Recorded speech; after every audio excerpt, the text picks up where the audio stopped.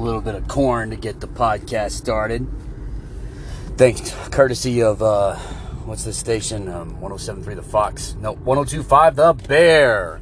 I flip between those two stations. 102.5 The Bear is a Central Texas rock station that I've enjoyed for, 7-8 years now. I remember very clearly in that old house that my family and I grew up in, that my brother had a bumper sticker on his wall for 97.1 The Eagle, and I always was just curious about that. What is that? What kind of radio station is it, or who are the people on it? And as I got older, I didn't really think much about it. I just listened to it because it had rock music on it, and I enjoy rock music. I enjoy rock, hip hop, a little bit of country every now and then. I've got to take it in doses, though. Listen, I don't know how Jamie can listen to country all the time. I just don't. It doesn't make me feel good. It doesn't evoke any feelings from me. I mean, there are a couple that are pretty good. Daddy Let Me Drive by Alan Jackson. That's a pretty good song. There's more, but I'm not going to get into all that. Just 102.5 The Bear. I actually met one of their radio jockeys, Fish. Fish was a pretty good dude. He was in the Navy too. The crazy thing about him is that I think in the last 10 years he's moved 7 or 8 times. I don't know how long he stays in one place, and it boggles my mind. It's like, how do you get established? How do you get, how can you afford a house and the utilities and groceries and furniture and everything that goes into moving around here, there, and everywhere? He moved to Corsicana, and he was a jockey there, and then he went up to Ennis, then he went up to Fort Worth, and then he came back to Waco, and then he went to a couple different other places. You have to excuse me, I'm still dealing with that post-nasal nastiness. It's just crazy that he has done some of the stuff that he's done, and he's obviously lived a very full and interesting life. I used to call in on his radio show a lot when he was asking stories about people that it was pretty funny stuff. He's not on it anymore, so if you're trying to find Fish, I don't know where you'll find him these days. I have to look it up on Facebook. We're Facebook friends. His first name's Keith. Anyway, so I'm on the podcast today. It's Jamie's 30th birthday, and I really wanted people to come and show up for her. Like, I would have wanted people to show up for my 30th birthday party, but it was just me and my family. Surprise, surprise. But I remember that, it was cool that my family was willing to get me cake and have me come up and all that stuff. But when they sang happy birthday to me, it sounded pathetic. It sounded almost depressing. And I was like, we're not going to do that for Jamie. I know her mom doesn't really hold her up as high as her brother. So what she did not get at home, she's going to get up here, which would be her friends showing up, having a decent dinner, and having cake that she likes to eat. She went gambling the other day and lost some money, but I guess we're just not lucky in that way, because her friend, who won over $2,000 last time, won again. And it's just frustrating. It was like, how much do you have to start betting before you actually get some returned, right? It's just it's aggravating that you can't ever tell who it's going to be, and it turns out to be the same person over and over and over. Well, can't win them all. So I'm heading into Waco to get all this stuff situated. I got some decorations. I got a gag gift for her, where it's like a fishing hat, but instead of like fishing hooks and crap on it, it's got old people stuff on it, like pill bottles and prune juice and little catchphrases about how they're getting old, because she's not in her 20s no more. Her birthday's actually tomorrow, so for the last day of her 20s, we're going to honor her youth. And I gotta say, I know I'm still young. I don't fucking feel it. I know I'm only 35. I'll be 36 this year, but I feel like I'm in my 40s. My hips starts hurting when I'm cold. My knee starts hurting. It's hard for me to not sleep. Excuse me, let me back up. It's hard for me to not have a good functioning day when I don't sleep enough. You know, it's just gotten more and more draining over time. And oh, maybe it's the meds. I don't know. Whew. Man, so all I know is I can't keep aging looking the way that I look. I'm too soggy. I really am pleased with the progress I've made with my strength, but man, I'm soggy. I got to lose some weight. And Levi, who's a guy I work out with, he said, it's like, hey man, we got to get you in some cardio. You know, you got to come do some jiu-jitsu with me. And I mean, the dude used to roid pump and freaking lift for days, and you know, he's kind of backed off of all of that now that he's in his 40s. And instead of, you know, running and doing all kinds of calisthenics, now he does jiu-jitsu, and he keeps trying to get me to go with him, but I just don't have the money right now.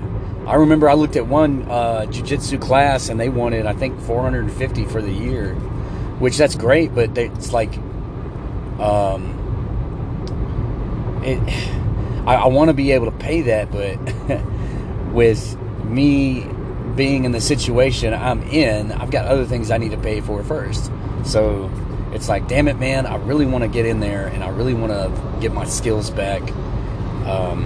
I used to train in the military, and that's something that not everybody gets. Everybody thinks that when you come out the military, you're this badass that can fight. No, that's not always the case. In fact, when I was going through my training, they wanted to impress upon us with extreme severity. It was like, we really can't stress this enough that you all don't go out in town and try to pick fights. We're just showing you the basics. We're not showing you how to, you know, take down a larger opponent who's more skilled than you with these techniques. We're not teaching you how to fight 3 guys at one time. We're teaching you the basic shit that the military wants you to know should you find yourself in a physical altercation, whether it's with the enemy or if you're just defending yourself from someone random. So, I did train with the instructors who were, you know, 5-6 years into the martial arts program, and the program that we were in was called the Marine Corps Mixed Martial Arts Program. The Marine Corps Mixed Martial Arts Program, which I'm thinking it's still in place today, is a very precise program that teaches you very specific skills, and it's actually pretty successful in doing like body hardening and doing different takedowns and chokes and counters. There's actually some really cool videos of some black belts out there that were doing rifle techniques, and this is no shit, a large ass knife attached to the end of a rifle. It's called a bayonet, and they're jabbing these rifles at each other, and they expect you to catch that motherfucker in a proper way so that you don't tear your hands up, and then take the rifle from the person who's holding it. So that's the high-end skills. The mid-range skills is like blocking those attacks. So you got to block a rifle strike, and I'm going to tell you this, man. There's no amount of body hardening in the world that can prepare you for that. That shit just hurts. I met a person that broke their forearm doing that, blocking a rifle strike, and it's just it gets to where it's almost like just punishing you, and you haven't even done anything wrong. I remember during my class while we were training, we were hitting the punching bags, and you got a partner with a football pad, and you're just punching it over and over and over. And they matched me with a dude that was like 50 pounds bigger than me, and was just like, tough it up, son. And I mean, that dude was putting his weight into those punches. I was doing my best not to fall off my feet. So I'm just sitting there leaning into it as much as I can. This dude's just wailing on me. He was so much bigger than me, man. He's pushing me around like a rag doll. So, you know, I was like 19. Yeah, I was 19 when I was going through that. No, I'm wrong. I was 20. I was 20 going through that. That's right. God dang it, I think I might be wrong again because, yeah, I'm right. I was 20. It was 2008. Oh, God damn it. Yes, it was 2008. Shit. When I finished that time, I'm losing my mind as I get old. It's 2008. I was in North Carolina. There's a camp, a Marine Corps base called Camp Lejeune. And it's said that way, even though it's not spelled that way. It's said that way, and then there's a camp right next to it called Camp Johnson, and that's where a lot of students go, and I was a student at the time, so I was on that base for, I think, 3 months. Was it December to February? I want to say it was sometime in December to the end of February, and then when I graduated, they immediately stuck me with an infantry battalion that was going to Iraq, and I had like 31 days to get ready, which that's kind of funny because I pulled this April Fool's prank on my brother that was ingenious. Like, he bought it hook, line, and sucker, right? And I was telling him that I was getting activated, and this is back when I was first in. This is after I got out of boot camp, and I go to my my general job training. I was in Corpsman A school up in Illinois, and this is back when I was first in. I was brand new. I think I'm barely 19. Yeah, I turned 19 in boot camp, so this is like April 2007. That's right, April 2007, and I called my brother up telling him about how I'm going to get deployed and yada, yada, yada, and could you talk to Mom for me? I don't have the heart to tell her, and we had this conversation, and he's like, oh, yeah, man, I'll talk to her. What do you want me to say? Tell her it's April Fool's Day, and he hung up on me. So, that's funny that I said that, because fast forward to 2008, what happens? I get deployed. And I didn't have a whole lot of training to get me ready for that either. Granted, yeah, I went through a class, and it's called Field Medic Training Battalion, which I think we were either the first or the second class. I think we were the second class, because the first class that was before us, a Field Medic Training Battalion, they got the rifles ready that we were going to use for the rifle range. So we were the first class to use those, the M4s. And the first class, I don't know what they shot with. I guess they shot with the 16s. I'm not sure. But anyway, before that, it was Field Medical Service School. And what it basically teaches you to do is to be a paramedic. You learn how to stabilize, life-threatening injuries on the outside of the hospital and blah, blah, blah. Anyway, that was after I had gotten introductory medical training as a hospital corpsman. They call that a quad zero. So you have no specialty code. You have no special. You don't have really much experience. You can be a quad zero for a long time, and you'll be basically a medical assistant, really. And yeah, you'll get experience on how the clinic works and what your job role is, what's expected of you, and you'll get good at your job. That's not saying that, specialties make you better, but specialties inform you on other parts of medicine. So there's specialties in cardiovascular, there's specialties in diet, there's specialties in internal medicine, there's specialties in go on, so on, and so on, and so on, blah, blah, blah. So I was on Camp Johnson for that training, and I finished that. And then, the next thing I know, I was like, oh man, karma's a bitch, ain't it? You spoke it into existence. Next thing you know, you're getting your ass sent over to Iraq. And I did. Now, just to be fair, that was the contract that I signed. It set me up for that, which, I was really pissed about, but what can you do? That's what you signed up for. And to kind of elaborate on that, most people that get ready for deployment, they have anywhere from 6 to 9 months of training before they leave. It's physical conditioning, it's scenarios based, it's exercise based, where you're doing like a patrol, or you're doing an overnight situation, staying up overnight. It's going to the rifle range a lot. Infantry goes to the rifle range a lot. They go to a rifle range, I want to say like every 2 fucking weeks. They're going for 3 or 4 days. And you wonder why divorce rate in the military is so high. You're always keeping them fucking gone. Anyway, this is back not when the war had kicked off. This was kind of in the middle of the war in Iraq, or at least the late early period, if you will. So everything really kicked off in 2003 in Iraq, and action picked up. You had the Battle of Ramadi, the Battle of Fallujah, the fall of Baghdad. You had all that stuff. It was the wild fucking West out there, where they're dropping down propaganda saying that if you're still in this village by this day, if we see you moving, you're dead. That was the initial approach moving out there, and then we learned over time, it's like, hey, we can't do this. These people can't just back up and leave. We're killing, people that are not involved with the insurgency. And, you hear different sides of the coin from everybody. And I'm going to talk about the coin thing in a second, because there's actually a story about a physical coin from my time being overseas. Anyway, so what was I saying? Yeah, so there's people that talk about, different sides of us being over there in the Middle East. It's like, they didn't want us there anyway. I say kill them all, yada, yada, yada. And then some people are like, man, they really did want us over there because the insurgents were brutally murdering them and threatening them and taking their kids and raping their daughters. And, in some cases, both of those things are true. Not the whole killing every one of them, because there's still kids and old ladies over there. I'm not feeling good about killing any of them. They can't do shit to anybody. So with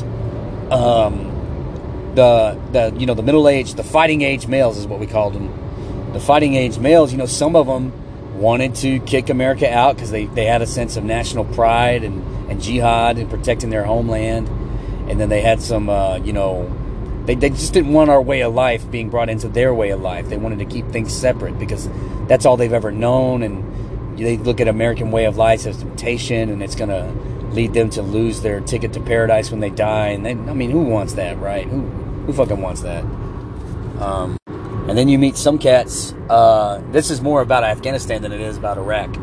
Because there are some people out there from Iraq, but you probably won't know who they are. But you should know who this person is, because she had the cover of her magazine where her face was brutally scarred and mutilated by some rapists that had taken her and had promised her to somebody in the Taliban. And she didn't want to marry him. She didn't want to marry him. She was like, I don't want this. This isn't what I choose for myself. And they're like, you don't have a fucking choice. You're going to do what we say, or we're going to make you do it anyways.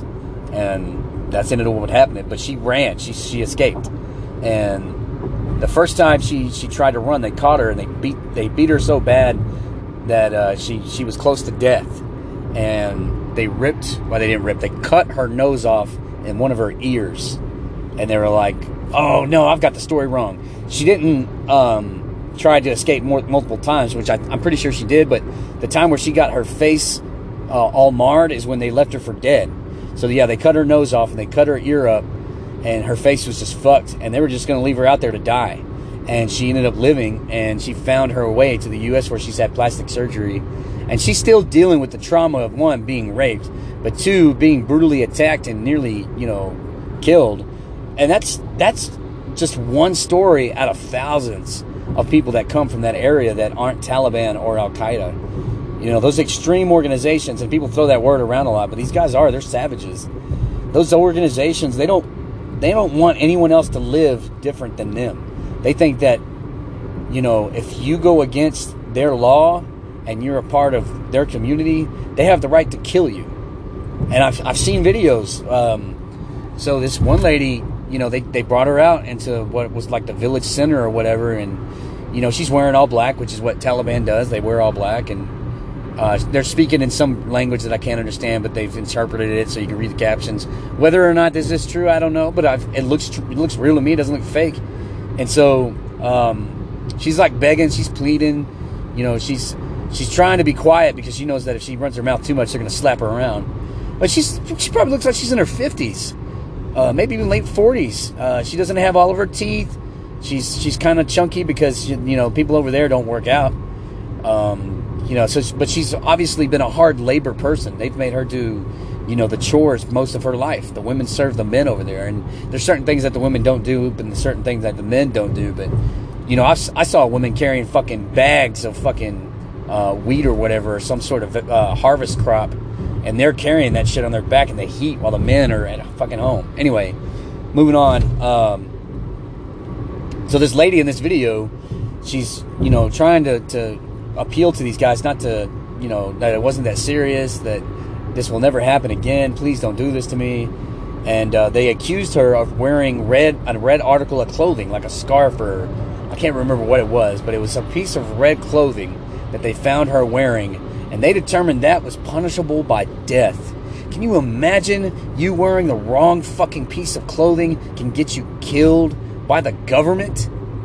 That's her local government that's killing her. Granted, gang violence happens, and that's over clothes and what colors you wear. Yeah, that happens, but that's criminal violence. With this was an institution that, they make decisions about daily living. They help spread the rations around so that everybody has enough. They defend the property in case people try to come and take land or livestock or whatever. And Anyway, they'd make negotiations and all that shit. You know, real tribal stuff like BC era. Anyway, you know, they killed that poor lady. They put a pistol to her head and capped her ass. You know, and that's like I said, there's flip sides of the coin. There's people that are out there that see that they're sick of it happening to their loved ones. They're sick of their kids being taken by Taliban and being made to go fight for them. They're sick of their daughters being captured and raped and forced into marriage. They're sick of their livestock being taken. They're sick of being threatened, you know, and this still happens. Of course it still happens. Like, minority groups over there are prosecuted on the daily. Like, it's a modern day, you know, Holocaust. They're trying to, you know, eliminate all these other demographic groups that they don't want to have around. And we can go into the technicalities of that, but we're not going to do that on this podcast. But anyway, so you see, you know, all these people getting brutally murdered, and it's fucking heartbreaking, man. It's heartbreaking. And there's plenty of people out there that want to fight and resist, but they don't have as many guns. They don't have near as much experience. Some of these cats have been fighting since I was a kid. Some of them even before that, and there's not very many that live that long, but there are some, you know. And people try to get all pissed off about Trump dropping that drone strike on that one, it was a Pakistan or Iranian military officer. I can't remember if it was Iran or Pakistan. But he killed that motherfucker, and I said, thank God. That guy's going to keep murdering people. He's going to keep trying to kill Americans or people that aren't, you know, that don't belong in his country according to him. So I say, man, good on you, Donald Trump, for doing that. You know, you had the nerve to step in and say, this person's a bad guy. I have the power to take him out. I'm going to take him out. So take him out. And they did. You know, there's very few instances where it's that cut and dry. This guy is responsible for funding and supplying people that were planning improvised explosive devices across the Middle East that didn't just kill Americans, but they killed all kinds of people. And he is the head of that operation. And so they took his ass out. And you know what happened? Nothing. Whole bunch of threats, whole bunch of talk. Russia and invading Ukraine, but you know, whatever. That has nothing to do with the Middle East. And you know, nothing fucking happened after that. They're like, you know, John says, hey, you want to see the sun? We'll do a sunrise on your bitch ass when we drop a nuclear weapon on you. Because we know some of you don't have those. So keep on fucking around. But you know, I don't agree with that approach. Granted, it's, you know, it's the same approach they used with the Hiroshima bomb, where they dropped this destructive bomb, it kills all these people, and they're like, okay, we surrender. I don't agree with that, because a lot of women and children were killed in that too. And I just don't want to see that repeated, right, on a large scale. Collateral damage happens, and it's just something that you have to accept if you're going to go to war. Women and children are going to die. That's the sad reality of it. Whether it's by accident or on purpose, that's even the worst reality, is that some of these guys actually mean to kill these women and kids. And if you haven't taken a life, man, I just encourage you to not try. Don't get brave and say, I want to know what this feels like. It's not worth it. It's not worth it. So, you know, it's funny to me that I hear a lot of people talk about what we should do over there. It's like, one, they've never been there. Two, they've never been in a gunfight themselves. Three, they only watch one news channel. And four, they usually say it when they're drunk or angry. Yeah, you have no clue what you're talking about, do you? I mean, it's all right if that's how it's going to be, you know. Just say whatever you got to say. And people try to get pissed off that are veterans, that are like, no, you have no right to burn or step on the flag and say all that stuff about my brothers in arms that died. Yeah, they do, man. That's the fucking freedom of speech. I mean, it's offensive and it's disrespectful, and I hate it, but I'm not going to fucking stop anybody. I can't. I mean, it pisses me off, and I'm going to condemn them and say, you're the worst kind of people. Burn your own fucking country's flag. Flags that have been laid to rest over people's coffins that, you know, try to make a difference and stop people from wanting to kill you, you know. Flags that I've had to personally fold and hand off to people. That's hard to fucking to handle when folks are doing that shit. And it still happens today, right? But you got to let that thing go and realize that you did your job. You tried to do it the best that you could. You made a difference where you were at, hopefully. And how everyone else feels about that, that's not your business. That's it's just not your business. Because they've got to live with what they're saying and what they're doing, and you are already living with what you said and what you did. When you raised your hand and took that oath, you know, and then when you discharged and you got your DD-214 or however you got out, you know, your time is up. You paid your dues. And trying to hold on to that rage about everybody and how they're treating, you know, the country, you gotta let it go. Hey, there's that 1025 the Bear Rock station I was talking about. I'm passing the building right now. Right on, it's on my left, passing the station.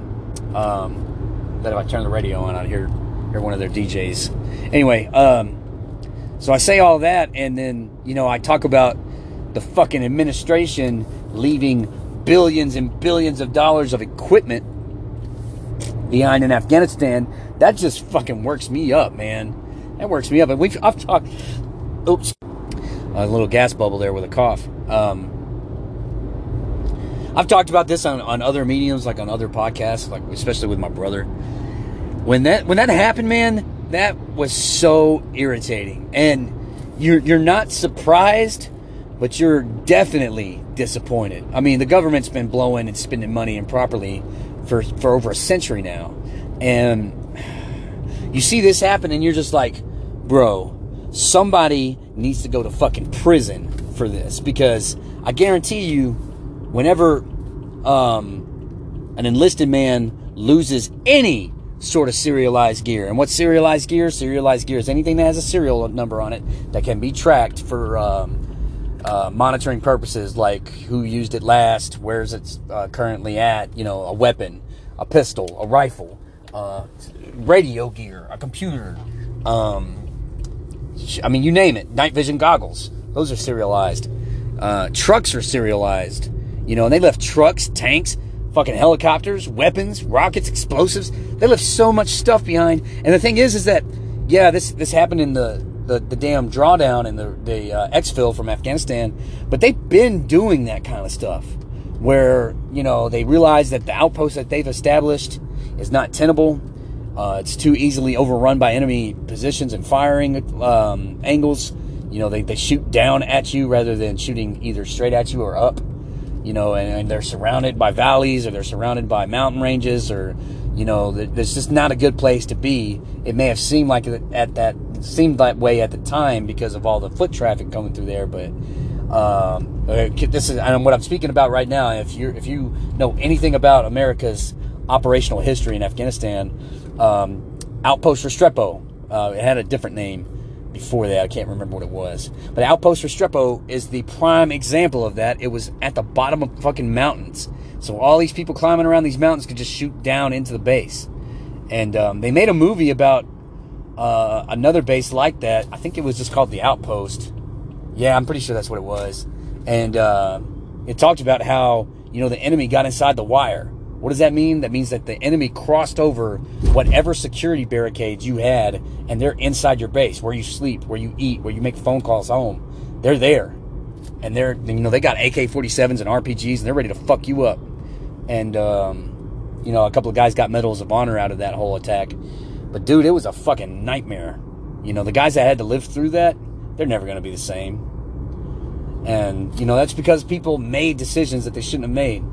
A long time fucking ago, and you can't do nothing about it, man, because, you know, unless you're the general or the secretary that's leading the entire branch, or hell, even the fucking president, you can't make decisions about, you know, where's this going to be or that. You can get pissed about it, and you can complain about it. The military definitely taught me how to complain. I can complain all fucking day. But that doesn't change the reality of where your base is at and the fact that people are dying. And, you know, the goal is to disrupt operations in that region and prevent further problems. And that happened until we left. And then it all came back again. And it was like, motherfucker. You know, there's a meme out there of this little kid crying. What the fuck was it? It was the guy that, damn it. It was a Johnny Depp movie, and it was Freddie Hightower. It was about, who the fuck was it about? It was about somebody that wrote books, like children's books. And anyway, the movie the snapshot of the meme is the kid's on the park bench crying, and he's in funeral clothes because his mom died. And Johnny Depp is there with him, and he's trying to console the kid because the kid's crying. And the meme is Johnny Depp is a Vietnam fucking veteran, and then the kid is an Iraq-Afghanistan fucking veteran. And the Iraq-Afghanistan veteran looks at the Vietnam veteran and asks him, was it really worth it? And they both hug. I'm like, I get the irreverence there, and they're trying to, poke fun and have a laugh, but that's deep, man. That's deep. I've got some stories of my time over there that are great, that are impactful, that I'll always be glad that I have. And I made some friends that I'll always be glad that I know. And I mean, parts of it was fucking fantastic. But then the fact that, I nearly died over there, not once, but more than once. And some of my friends actually did die. One of my guys that I was close to on my first deployment, I haven't heard from him in a decade because he hasn't been right since Afghanistan. Other guys I know are amputees. I mean, it doesn't feel like it was worth it, right? I mean, if I go back and I ask some of those people, like, somehow some magical wish is granted, and the people that want to thank me, somehow a genie fucking pops me over there, and they just say, shukran, shukran, shukran, and they shake my hand, and that's it. And I was like, oh, okay, so they really did appreciate the stuff that we did for them, and the wounds that I treated while I was here, they really did appreciate that. Okay, that makes you feel good. But it's not enough, it's not enough that just a couple of families in different villages you were able to impact, and maybe 2 or 3 guys you kept from dying while you were downrange. That's great. I mean, that's awesome. That is fucking awesome that you saved those guys' life. But it is not enough that it's just those few people. It's not enough. And people will start arguing, well, you can't put a number on it because then you start putting a price on life and blah, blah, bliggity, blah. And I say, yeah, I mean, I get that. That's a little discompassionate, or what's the word for that? Apathetic. Yeah, it's a little bit of apathetic, but I get that argument. However, I need to see more production and benefit than what I saw. I did not see enough. Did not see enough. And, it's going to stick with us forever. It's going to be in the history books. People like to say we're the World War undefeated champions. And, I mean, while that's true, that doesn't mean that we are undefeated in general. We're not Floyd Mayweather 50-0. We stepped down a couple of weight classes. We were in the heavyweight, international, worldwide, engaging multiple enemies war. Yeah, but then when it came to running around with a bunch of fucking dudes in flip-flops and bed sheets, we couldn't win. Yep, I said it. And there's some videos out there that talk about that, We've got the best equipment and military training that our country has ever known. And some other countries can't even touch us. We've got some of the most professional special forces guys, the most dangerous special forces guys. We've got some incredibly strong infantry. We got a powerful Navy and a fast Air Force. We got all kinds of good shit going for us. Yet, with the billions of dollars we spent, we got beat from people running around in the mountains and hiding. And I think a part of that is that they were going off into other countries and hiding, namely Pakistan and Iran. They were sheltering some of those fighters. And we weren't willing to go to war with the entire Middle East, because then that would have been another world war. And I honestly, that many countries rallied together to push us out, they would have done it.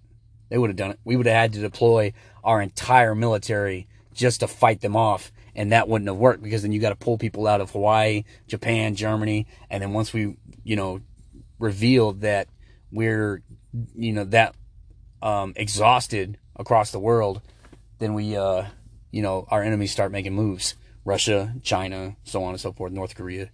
And granted, North Korea is a small country. They're not a major threat. But if our military is engaged across the globe and we don't really have a lot of people back home taking care of us, hell yeah, they're going to fucking strike. So anyway, that's all that. I'm talking and talking and talking. I'm at the grocery store. I'm going to run in and get this cake and do this birthday. Hopefully it's a good one. Hopefully, her 30s didn't kind of suck like mine. I'm only halfway through, man, but it could be better. Could be better. I will say that my 30s are definitely better than my 20s. Definitely better than my 20s. I pissed my 20s off bad. But my 30s are turning around, so we'll see how this goes. But for Jamie, she's just touching 30. She'll touch it tomorrow when it's her actual birthday. Welcome to the crew, the Dirty 30. Me, John, Shane. I don't know if Daniel's 30 anymore. I think he might be 40. Shane will be 30. Nope, Shane will be 40 this year. God damn it, boy. Old ass man. 40 years old. 40 and fabulous, as our brother-in-law likes to say. Yep, Shane's going to be 40 years old this year. I'll be 36. So I'm knocking on the door too. And, hopefully by then, man, I can lose like fucking maybe 20 pounds. I just need to lose 20, 30 pounds. I'll be looking a lot better and feel better too. Shit. I got to get rid of this weight, man. John, we need to work out, fool. And not in the gay way. In the way that actually helps us lose weight. So don't be coming up with some nasty shit. Anyway, that's it for this podcast. Appreciate y'all tuning in. This is Aaron Rollins from Southeast 3rd. We did it live and ad-free. Shout out to 102.5 The Bear. Give them a listen. They're a good radio station.